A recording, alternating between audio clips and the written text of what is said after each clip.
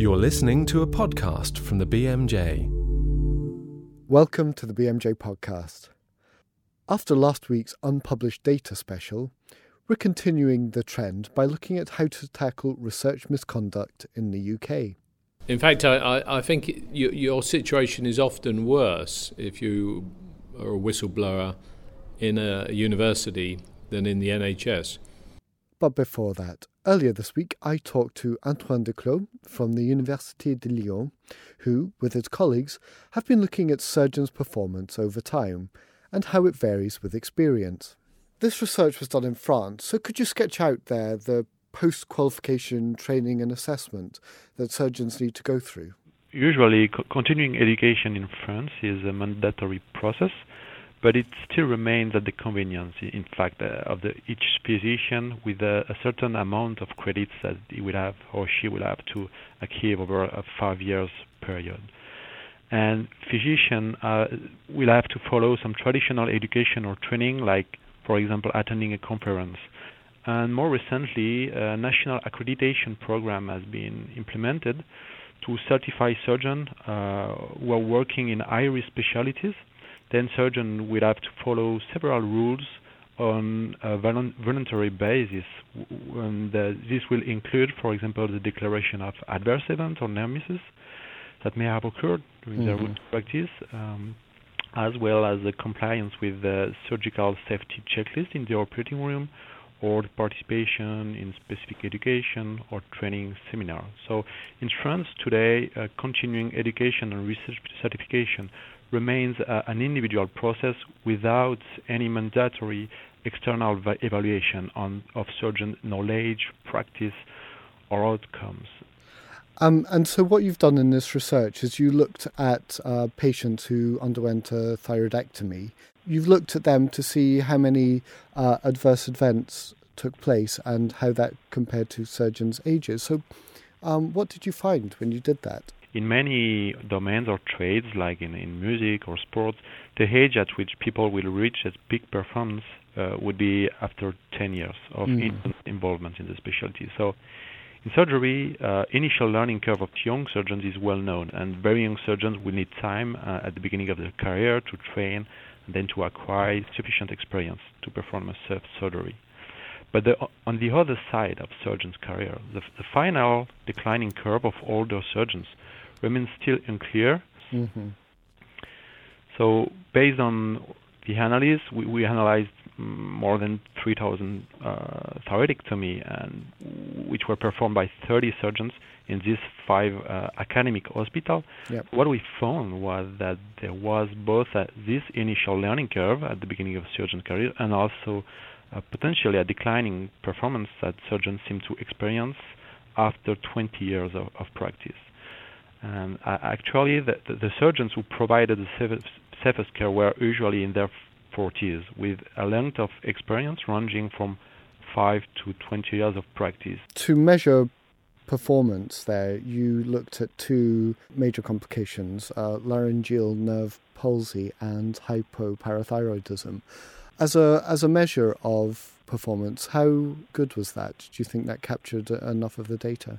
Probably a major strength of the study was the quality of data we were able to collect, because thanks to funds we get from the French Ministry of Health, we were able to monitor the outcomes of patients over a 6-month period based on the 2 major complications of thyroidectomy. So recurrent laryngeal nerve palsy may really have severe consequences on the patient quality of life, with severe dysphonia, dysphagia, and hypoparathyroidism may cause hypocalcemia, which also may be very concerning for the patient. So we probably have a good outcome measurement in this study, but another thing which is maybe important is how we try to control for potential confounders that may have explained variation in these outcomes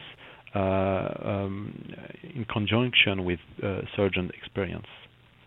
And we try to do our best to capture a little bit of, for example, the patient preoperative risk of complication or the complexity of procedures. But even with a very large sample of variables to control, to adjust for, we're never sure that we control for all the confounders.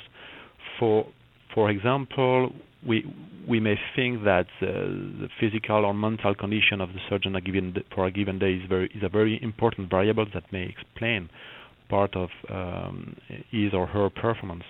But it's very difficult to measure, and even if we measured this, we are not sure that we would be able to capture the variation in outcome of this direct surgery. So in other words, there may be some reasons for variation that may explain this variation in conjunction of surgeon experience that we may have we didn't capture during the study. And usually we call that random factors or change because we don't know this factor or we're not able to measure this factor accurately. So it's kind of pattern you observed that you said you see elsewhere in terms of musical achievement or sporting achievement. Is there any other research that's looking at other surgical interventions where you've seen this kind of pattern? To our knowledge, very few studies were conducted on the same topic, and we only found some similar results in vascular surgeries based on the retrospective analysis of large administrative hospital database, so which tend to show the same findings. But for sure, next step may be to conduct similar study with larger cohort of surgeons in different surgical specialties, different settings, in order to corroborate the potential link that may exist between the surgeon experience and performance. If we take the idea that this pattern is found in other places and it's something that people want to correct, is it something that it is possible to mitigate for this decline in performance 20 years after graduation? Or is it, do you think, something that is just a function of age?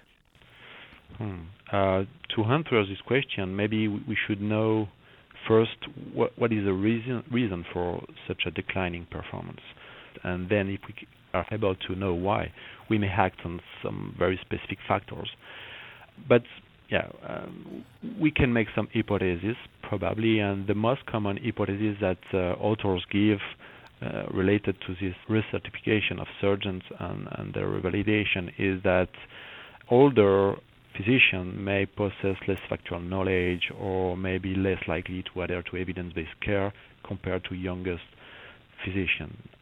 But if it's maybe highly applicable to medical specialties, it may be a little bit different in surgery. Or if we look at our population of surgeons here, we had very high volume surgeons repeating the same task every day, sometimes since a very long time. Then rather than be related to a lack of compliance with evidence-based care, it may be related to some kind of weariness and mental fatigue. So one way to resolve such a poor performance would be to try to remotivate surgeons and to provide them a real-time feedback about their outcomes. And in case of poor performance, then maybe targeted recertification could be conducted with particular surgeons. Another thing is that to help surgeons rethink the way they are practicing, giving them a feedback about their true outcomes may really help them to accept this and to change their behavior. Antoine, thank you very much for talking to us today. Thank you very much. And that research article is now available online on bmj.com. Now, research misconduct. This week in BMA House, a meeting held jointly by the BMJ and COPE, that's the Committee on Publication Ethics, discussed how we should tackle research misconduct in the UK. We heard from a range of speakers from the UK and abroad about how we should be tackling this problem, but one of the most compelling was Peter Wilmshurst. You may know of him as the arch whistleblower who suffered almost a decade-long legal battle in the libel courts as a result of blowing the whistle on misconduct in a trial he was part of. He took time out of his day to talk to me about whistleblowing in the lab. So whilst there is a lot of public attention perhaps on clinical whistleblowers, do you think we need to think more about whistleblowing in this research context? Well, I think the issues are exactly the same, whistleblowing in research.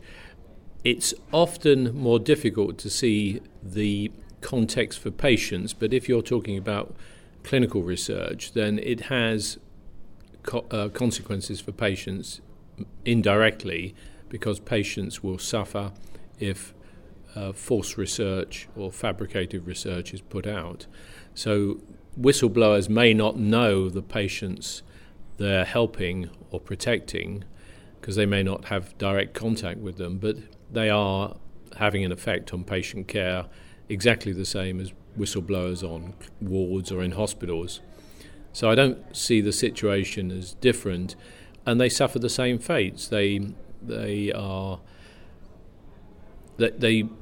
get all sorts of penalties. They accused, people bring up charges against them to discredit them, accuse them of being dishonest, being ill, mentally ill.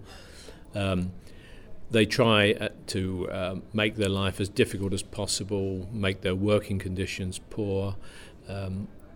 They may get sacked on spurious charges, or they may be suspended for a long time without pay, so that life becomes very difficult. And it also becomes difficult for them to get another job, because people don't know exactly what the truth is. They're labelled as troublemakers, and people are concerned. And if they go to another department, people are concerned they're going to raise concerns there. So it's a very, very difficult situation to be in. Whereas these people, as in clinical whistleblowing, are really just protecting the public and the public interest, direct patient care or indirect patient care, and protecting the finances of the public, because preventing misuse of public funds.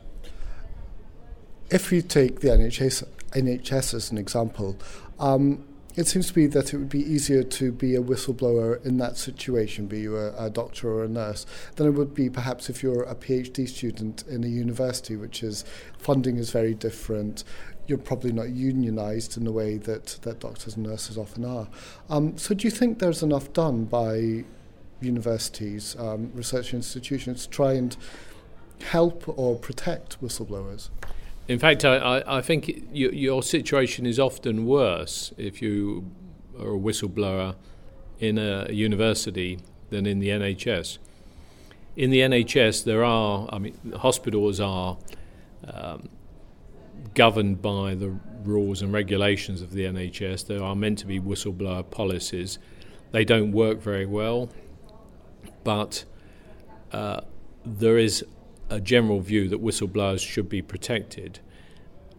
We know that that view is ignored by many people in authority, but in universities, which are in fact public companies, then there are far less protections for whistleblowers than there are in the NHS, so the situation can be worse. And a consensus statement on how to tackle research misconduct will be available on bmj.com soon. That's all for this week. We'll be back next week with more from the world of medicine. Join us then.